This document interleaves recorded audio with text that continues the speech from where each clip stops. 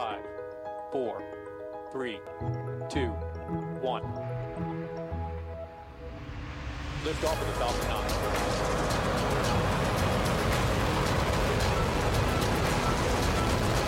Falcon 9 cleared 30 hours. Hi, I'm Mark Boucher.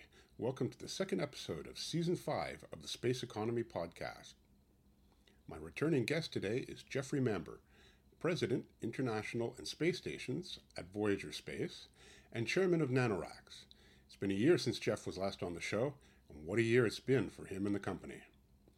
Voyager Space, an up-and-coming player in the space industry, acquired a majority stake in Exo Markets and its largest subsidiary, NanoRacks, earlier this year. And just last week, a team led by NanoRacks was selected in the first phase of NASA's commercial low Earth orbit development program for commercial space station concepts. 2 other proposals were selected, including Northrop Grumman and the Orbital Reef team led by Blue Origin and Sierra Space. They are joined by Axiom Space, which received a grant earlier in 2020. Listen in. Welcome back, Jeff, to the Space Economy Podcast. It's the third time that you've been on, all around Thanksgiving. And so it's like we're keeping up a new tradition. There you go. Third time's a charm. Not that the other 2 weren't bad. And the last time, which was November last year, was we talked about the Starlab Space Farming Center, which we'll get to in a second. But so much has gone on in the last year, so we're only going to touch on a little bit of that because there was some really big news last week. But let's just set the stage for the audience here. So with last week's big announcement that a NanoRacks-led team that includes Voyager Space and Lockheed Martin was getting a $160 million contract in early stage funding for the Starlab space station from NASA's commercial low Earth orbit development program, I think we need to start a discussion with how you got to this point, because it seems to me it also shows the path forward, because you had hinted at some of this stuff in our previous podcasts. And so I want to go back to 2016, and you will set the record straight here. In 2016, NanoRacks received a Next Step 2 contract. And that was for the space habitat concept. At the time, it was called Ixion. Is that correct? Yes, we rapidly got rid of that to become just Outpost. Yes. So going back to 2016, was that really the beginning of what would become the NanoRacks outpost and then lead to the Starlab idea? They were first great intro into this whole fascinating subject, Mark. But consider it 2 different pathways to the promised land.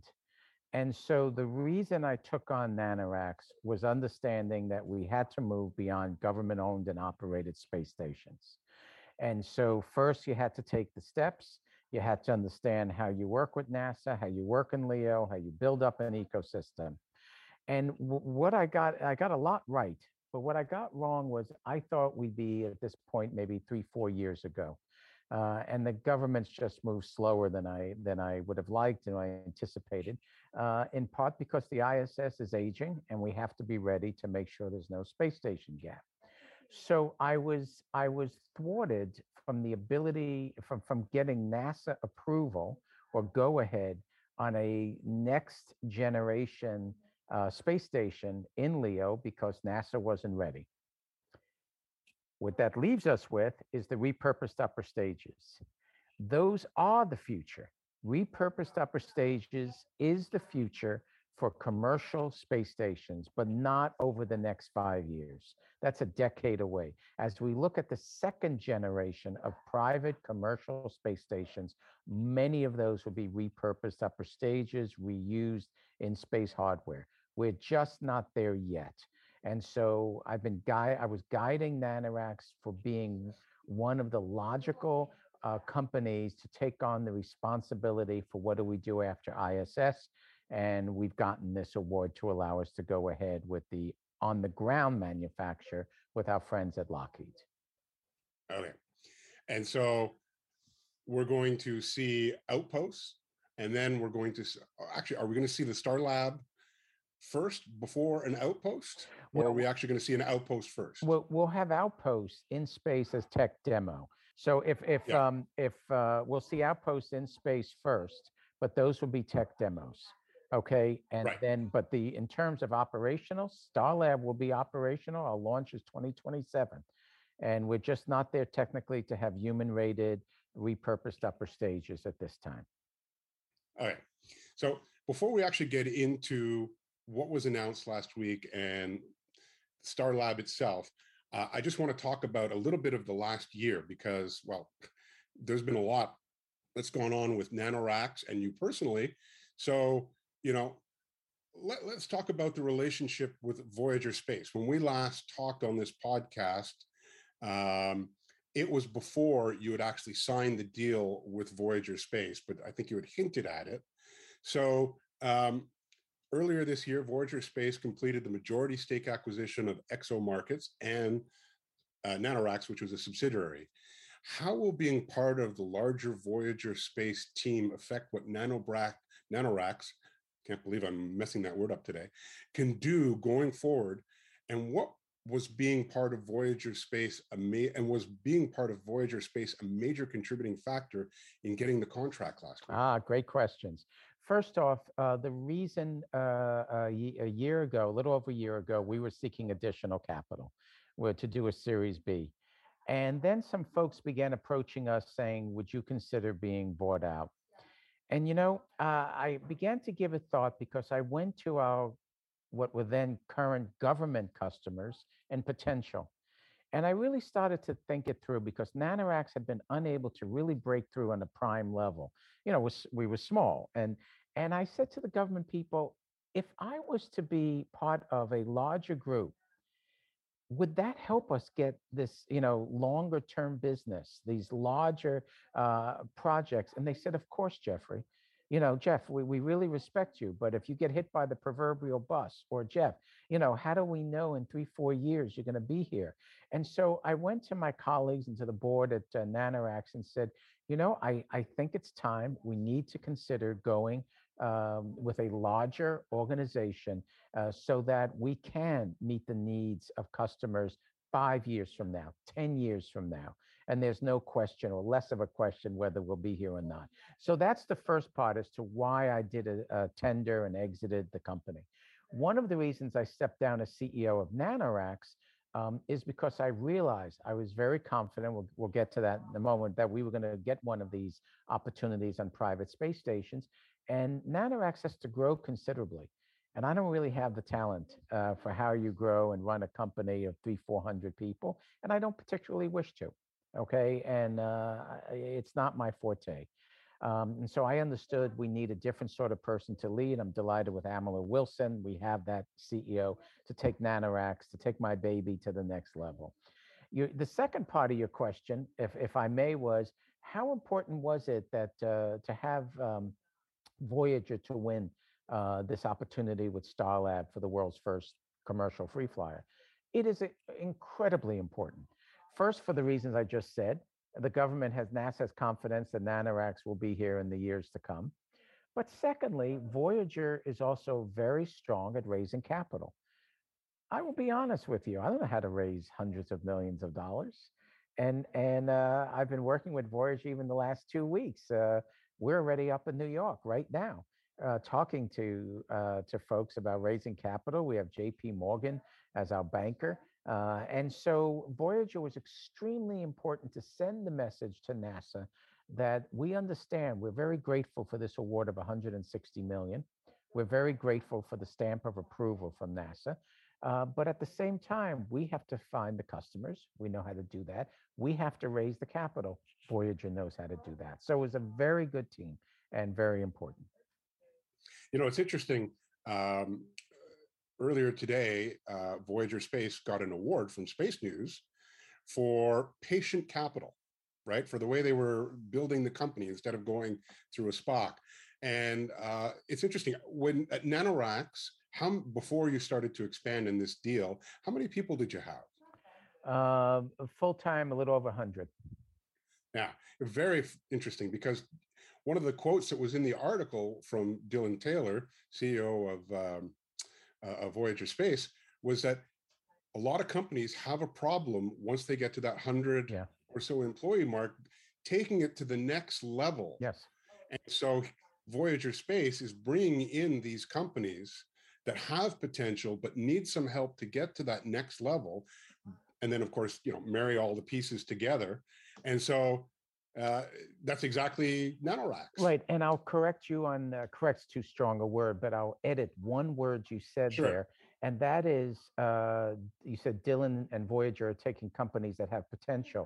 A little different. They're taking companies that have shown their ability already. They have cash flow, they have revenue, they have customers, but and then the rest of it, I would say, is correct. Right. How do you take it? In our business, to have potential means you have a view graph and Sure. you have a good website. So Lots of those. yeah, lots of those, and so yeah, what Voyager's business model is very it is patient, and it's one of the reasons again that I went with Voyager. Another reason I went with Voyager, I think your audience would like, is that Dylan is a believer. He's a fan of Gerard O'Neill, the American space visionary who believed in space colonies. And it was Gerard O'Neill who sent me to Moscow, my second or third time, to look at seeing if we could get a commercial launch contract for his High Frontier. And soon after, he passed away, unfortunately. But Dylan is a believer. He's patient, and he understands that space exploration, commercial space, is a step-by-step process. And I echo that. I appreciate that. So I stand corrected, and a good correction it was. All right, so let's talk about Starlab. So rather than having me describe it, what is Starlab and what is your team's vision for it? So Starlab will be the world's first commercial free flyer. It's scheduled for launch in 2027 on one mission. Okay, and we have not yet selected the launch vehicle. That's what we'll be doing over the next year. And the core components are, first off, our manufacturer, lead manufacturer is Lockheed. We chose Lockheed because of its extraordinary heritage in space, and also because they've invested considerable amount of expertise, times, and funding into developing inflatable technology. So this is very important to us because not only is inflatable technology, inflatable modules lightweight and great for LEO, but it's also how we're going to get to Mars one day. So it's a great investment. So Starlab is inflatable. Core is an inflatable crude or habitat. It will have a metallic platform as well, and we'll be talking to people all over the world with Lockheed as to who the vendor might be for that. And so you'll have the inflatable technology, you'll have the habitat, you'll have the metallic. It can house 4 people permanently. And the core of it, the core of Starlab is our business model, as a science park, the George Washington Carver Science Park. And we expect and we plan for Starlab to be focused on research, ag tech research, biopharma, in-space manufacturing. We can do media branding. We can do tourism, but we believe strongly that the future for this nation, for us as a people at this time, should not be dependent on tourism per se. We've got to move forward at long last with realizing advances in the unique environment of space that can better for pharmaceutical drugs, in-space manufacturing, thin films, ag tech with new crops. So we see this as the chance to finally realize the NASA dream of having breakthroughs in space. So sort of a long answer, and I went hardware to business model. Yeah, and the business model is really important. I just want to do one comparison spec for the audience in terms of the volume of the space station itself, where the astronauts will be working. How does that compare to the volume of workspace they have on the ISS right now? Well, it's incredible. When I realized this, I almost couldn't believe it. So the volume is equal to one-third that of the International Space Station. But in terms of payload capability, it's equal to the International Space Station. So the work areas are equal to the International Space Station. We just have less bathrooms, we have less redundancy on certain things, and so it's NASA's giving up very little in that sense, and they're gaining a lot in a new generation of hardware and commercial efficiencies. I think that's really important to understand is that how much volume there actually is. And as you said, you're going to launch this on everything in one launch. Yeah, yep, yep. So this goes to the inflatable technology. How far advanced are we in this technology? Do you see inflatable technology as something that is going to be there, that more companies are going to use? Yeah, I mean, it has all the advantages you want. It's just as strong, it's just as resilient, and yet it's lighter. And even with costs going down for transportation, you still want to be as light as possible. It offers a lot of advantages, certainly as we look to going to Mars one day. It really is a technology we want to understand. My personal belief is that in the next decade, we'll see a combination of using inflatables that are manufactured on the ground along with repurposed hardware, metallic structures from in space. And so that will be the future of how we construct larger and larger platforms in space. Now, is Starlab designed to be modular? Can you add on to it, or is it what it is? And if you need some more space, you'll send up another Starlab or some of the robotic outposts. I'm going to slightly answer the question in a different way, not as an Right, engineer, but as a business person. right, And the answer is I don't believe we want to add more because, with all due respect to the ISS, what we have learned is you don't want modules attached where maybe you have honeymooners next to government scientists or someone on a bicycle exercising next to thin film manufacturing. So, speaking as someone who has spent their career on building up uh, utilization on space stations, what we want is a core section, which we have here with a volume equal to the International Space Station in terms of utilization. And if you want more, if we get a customer who wants thin film research or fiber optics, I believe it will be next to and not connected. And so, what we see more likely and the better way to go is a village rather than just building up the house on the hill. all right. Now, in terms of the George Washington Carver Science Park, um, how are you going to leverage what you've already done on the space station? Are you going to, and also, I suppose I'll throw in with this the Bishop Airlock. I mean, you've built up a lot of expertise, knowledge, and and hardware also on the space station. Can you just take some of that off, bring it over to Starlab? What's the plan there? First off, it's really important to say that we announced the George Washington Carver Science Park a couple months ago, and we're getting it ready to operate it on the International Space Station. So what's Right. very important is that with Starlab, we have stepping stones. We'll begin to get our customers going on the ISS, and then we'll migrate them over to the Starlab. So we have a very, very good world-class group of partners we're announcing in a couple of days. You will know all of them. And forgive me, I just cannot announce now. And but one of them we have announced, and that's the International Association of Science Parks in Spain.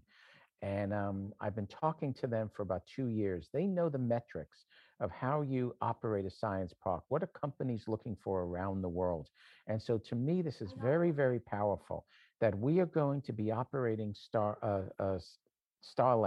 uh, uh, with metrics known to companies, to metrics known to people who are doing basic and applied research development and cutting edge manufacturing.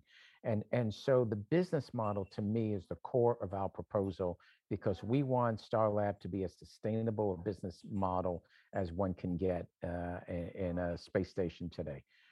In terms of moving hardware over, the Bishop Airlock is designed to be moved over. But I do have to say, we haven't chosen the orbit yet. So we will spend the next few months deciding and analyzing and talking to our existing and future customers. Do we want to be with the ISS, or is there a value in being in a different orbit that builds up the ecosystem and gives you certain advantages? And so we're going to weigh all that, and as my colleagues like Marshall Smith, who came in from NASA, as they weigh the trades as to where we should be located. Yeah, that's a good point. Maybe you can expand on that just a little bit. I mean, low Earth orbit is, getting congested. It's been a word that's been used for years, and that's just really starting now. With the potential of tens of thousands of satellites in different planes. So, you know,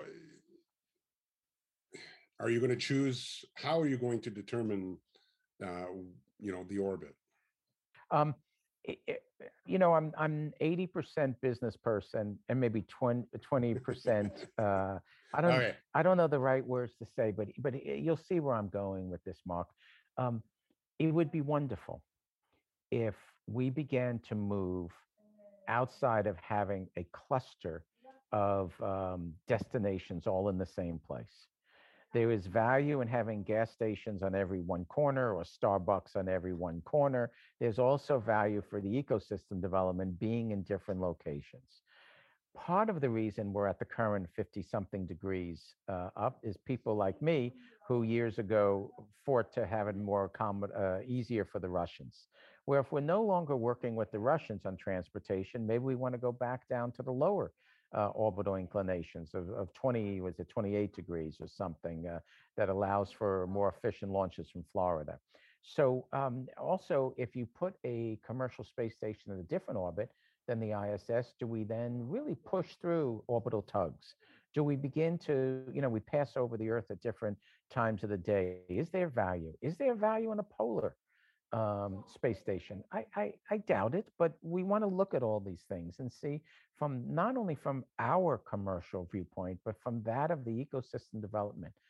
Is there value in being in another location other than the space station? All right. So let's talk about business and policy question related to all of this, because um, the ISS, as we know, will someday come to an end. And it doesn't make any sense for government to go it alone. It's just too expensive. And we've seen that commercial companies can bring expertise to the table to do things. So, um, is it at this point a foregone conclusion, if you can even ever say that, that 5 years from now, 6 years from now, um, we're going to be talking about this space station is up and the ISS is getting ready to ramp down in a couple of years?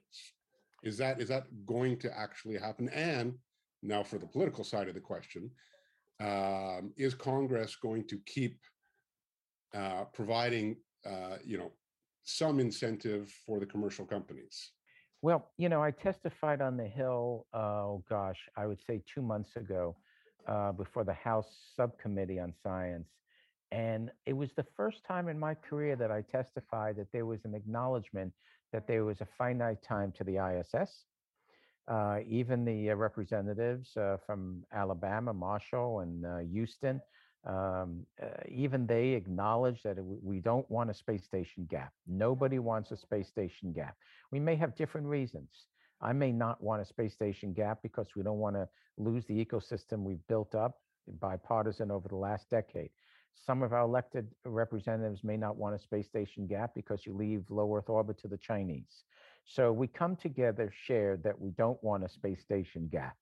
In talking to friends at Boeing and some of the other major aerospace companies, there's an understanding that 2030 is a long time, and that's ISS is going to be really beyond aging. It will be aged by 2030.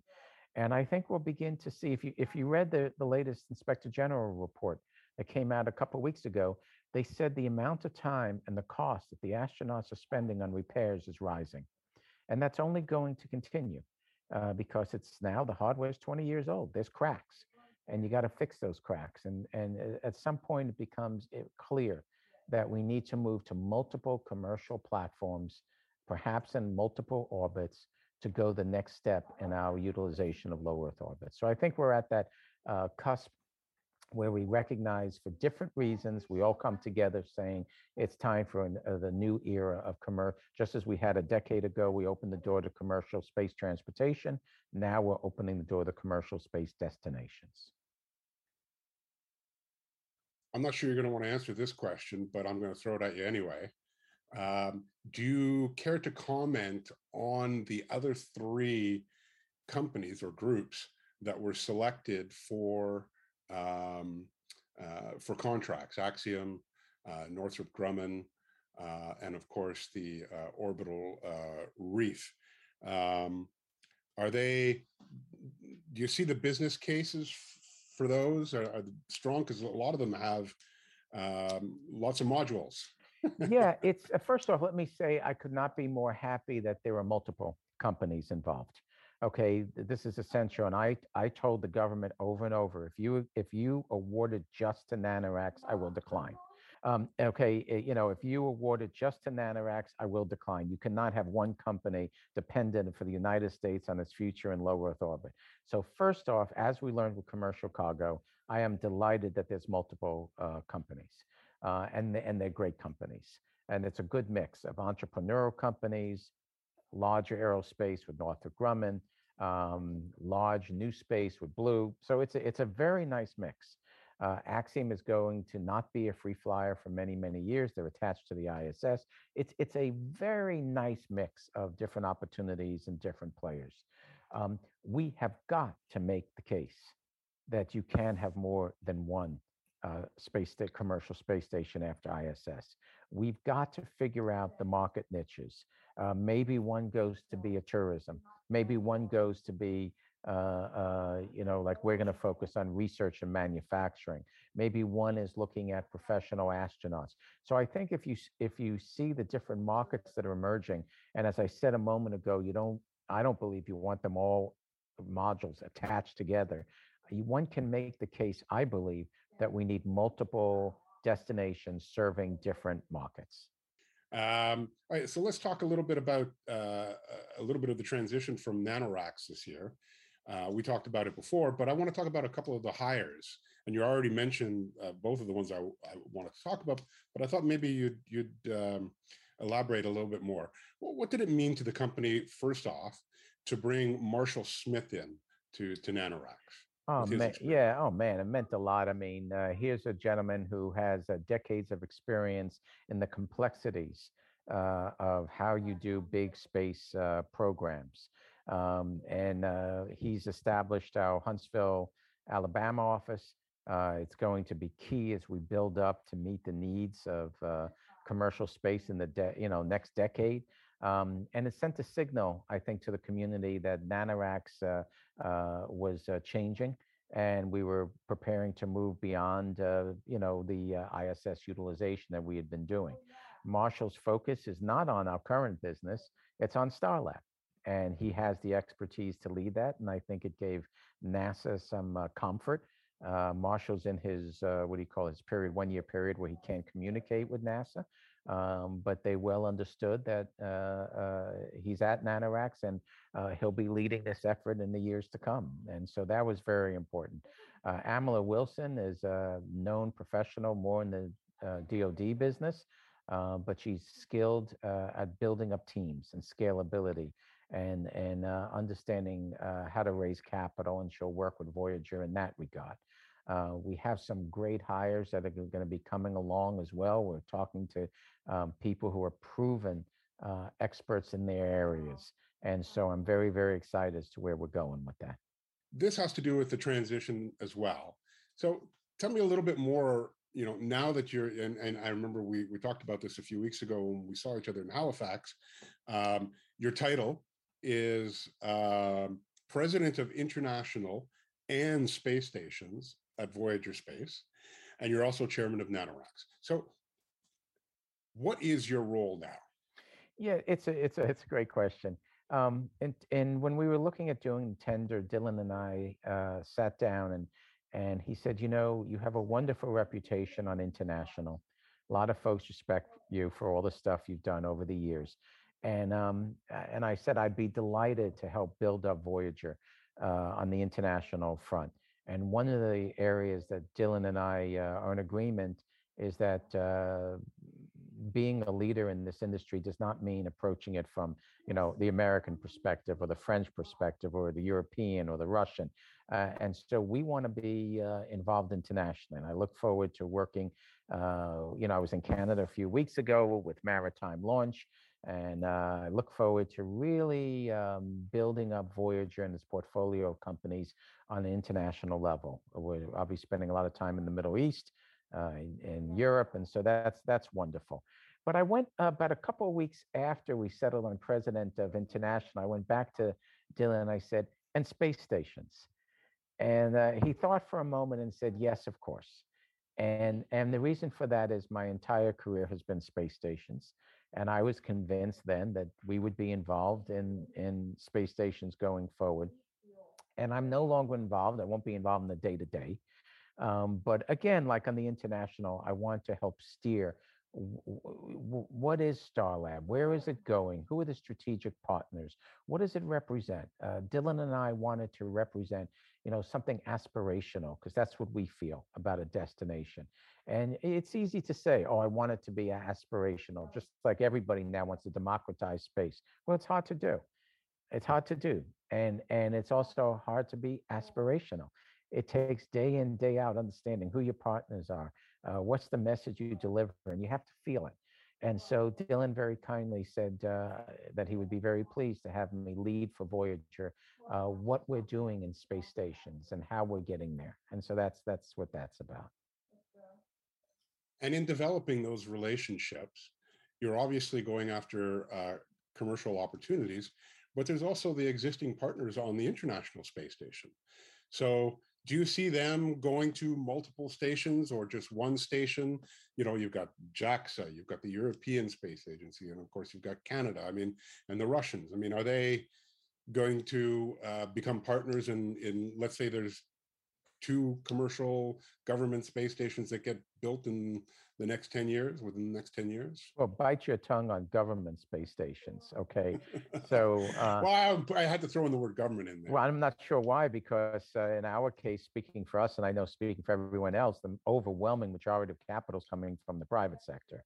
NASA is an important and beloved customer, one of many, but All right, so let me rephrase it.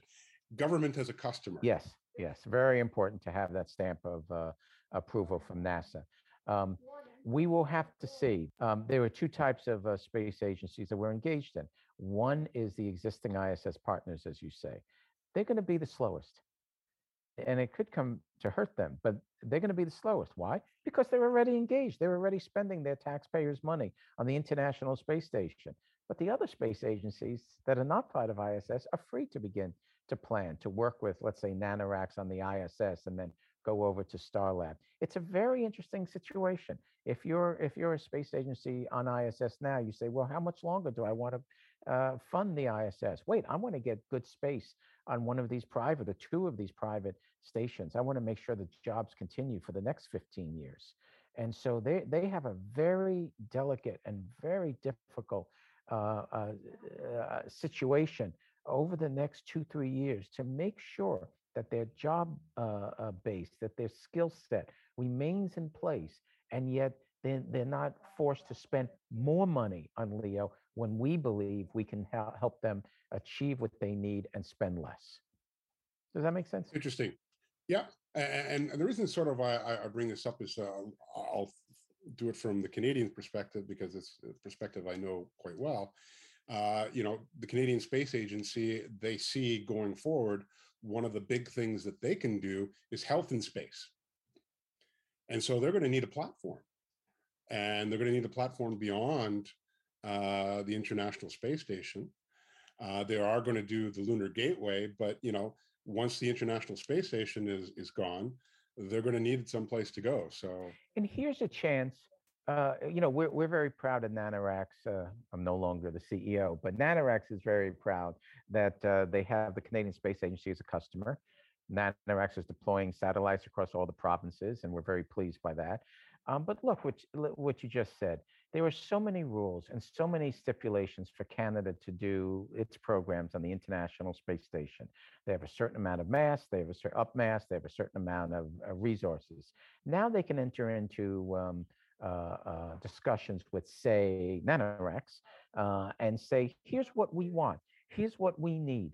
Okay, and we'll give you, 60% of our business here if you design this and you design it in Canada and you do this here. And then they go to Blue Origin, they say, and we'll give you 40% of our business because we like this if you'll design here.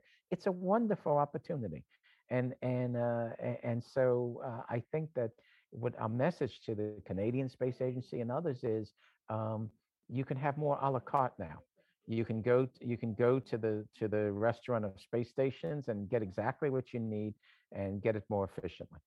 Okay, so last question or so.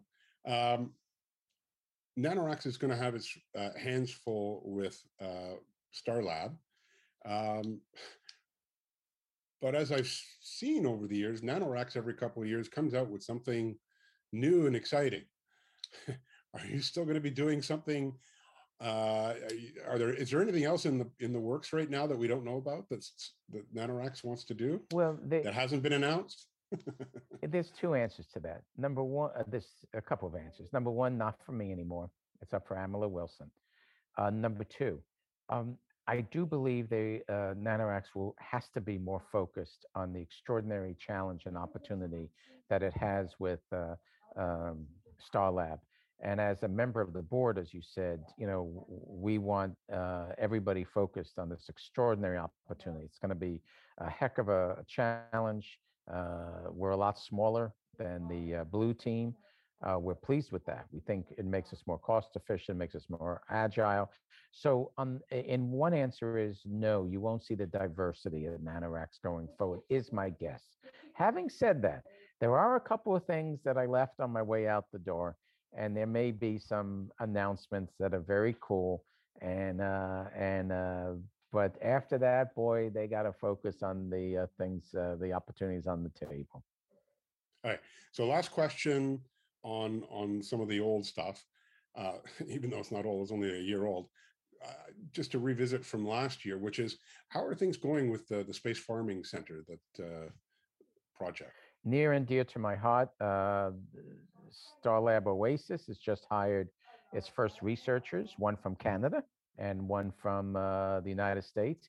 These are researchers who just got their PhDs in space-based agriculture. Probably thought that most of their career would be in a university, academic, or government setting, and we've given them the chance, and they've accepted to make history by being in a commercial setting. So we're just looking at, we have our first two researchers. We're looking at, so we should announce soon, and I'm on the board of that as well, so I can say we're looking at announcing who our laboratory partners are in the Abu Dhabi. And we're beginning the first conversations with customers and partners. So it's slow. It's slow. Management's been preoccupied by a number of things. But Starlab Oasis is moving along. I'm terribly excited by it. And I think it's a new commercial market that's going to grow. All right. So last question, full circle conversation a few years ago, talking about expanding Nanoracks, looking at going public. Now you've done the deal with Voyager. Voyager is going to do a traditional initial public offering sometime in the first half of next year. Did Voyager and yourself consider at one point doing what a lot of other space companies seem to be doing these days, which is a special purpose acquisition company as opposed to what you're doing now? Um, Dylan and Voyager was under a great deal of pressure to consider, and they have fiduciary responsibility to consider everything and what brings the shareholders the most value. So I know that Voyager entertained offers from multiple SPAC investors. I believe the board made a decision that, and it was the best value, it was prudent to go forward with traditional. It's taking Voyager a little bit longer, I can tell you that JP Morgan is investigating every contract, every forward statement. And that's the value you want with the traditional public offering. You see some of these prices on space SPACs today as we speak. I'm so disappointed because they're all friends of mine. And I worry about what it means for the community for attracting investors in the future. You talk about patient capital; it doesn't seem to be there with the SPACs. They're not bound by forward statements. They can say whatever the heck they want. And so I understand JP Morgan has been into every contract, everything, making sure everything we say is legitimate. Um, Gosh, it costs more, it takes longer, but I think that's the way to go. And I think it's healthy for the community to have companies taking the traditional approach to give the confidence to the investor community. Yeah, it seems to me everything I've heard in the last year and a half or so has been Spock, Spock, Spock. When was the last time when we had a traditional space IPO? I You know, might have to say it might have been Canadian. Was it MDA? well, that's true. That's true. That's true. MDA did do that, and of course, Telesat just On, went public as well. yeah. Another now Right. See, so Canadian. leave it to you Canadians to keep the straight and narrow, but it's Traditional, conservative. right, and it's the right way to When it comes, go because I mean it's so intoxicating to go down. There's a lot of reasons for it. It's fast. You don't have to go into a silent period. It's great for management, but Dylan and Matt, the co-founders of Voyager, really understand what they're doing, and they feel it's best for their shareholders and for the community. So, and at the end of the day, when it comes time to start doing your quarterly earnings reports, all that information is public. So, if you've gone the traditional route, there'll be less surprises if there are any surprises because, the investors will know going into it what's happened. exactly. That's exactly correct. We're seeing the prices today as we speak down for a lot of friends of mine, 5%, 7%, and each day, I mean, because they're not able to make their projections. So we'll see. This is a long game. I think most of them will stabilize. And this is a wonderful moment in our community with so much private capital being tapped. I would wager, I may have said this the last time I was on, that there's probably more discretionary private capital for space now than there is government discretionary. Okay, so it's a fascinating time. And I think the key there is it's a long game. It's a long And game. space stations is a long game as well. It's all part of a growing ecosystem. All right, Jeff. Thank you for being on the Space Q podcast. Hopefully, maybe after Thanksgiving next year. Goodness, I don't know how we could top this in terms of all the different things that have happened in the last year, but maybe we'll catch up then for the podcast. Let's hope so. And I'd love to come back on and let you guys know how we're doing. Well, that's a wrap on this episode. As a reminder, Space Q has 2 other podcasts in our network. Terranauts, hosted by industry veteran Ian Christie, which is now in season 3. And they just launched Earth and Space podcast, focused on how we use space to benefit us in our everyday lives, including climate change, agriculture, weather, etc. Your feedback is very much appreciated. Please use our Twitter channel @TheEconomySpace to contact us, or send an email to podcast@spaceq.ca. If you use Apple Podcasts, it would really help us if you wrote a review on whichever podcast you listen to.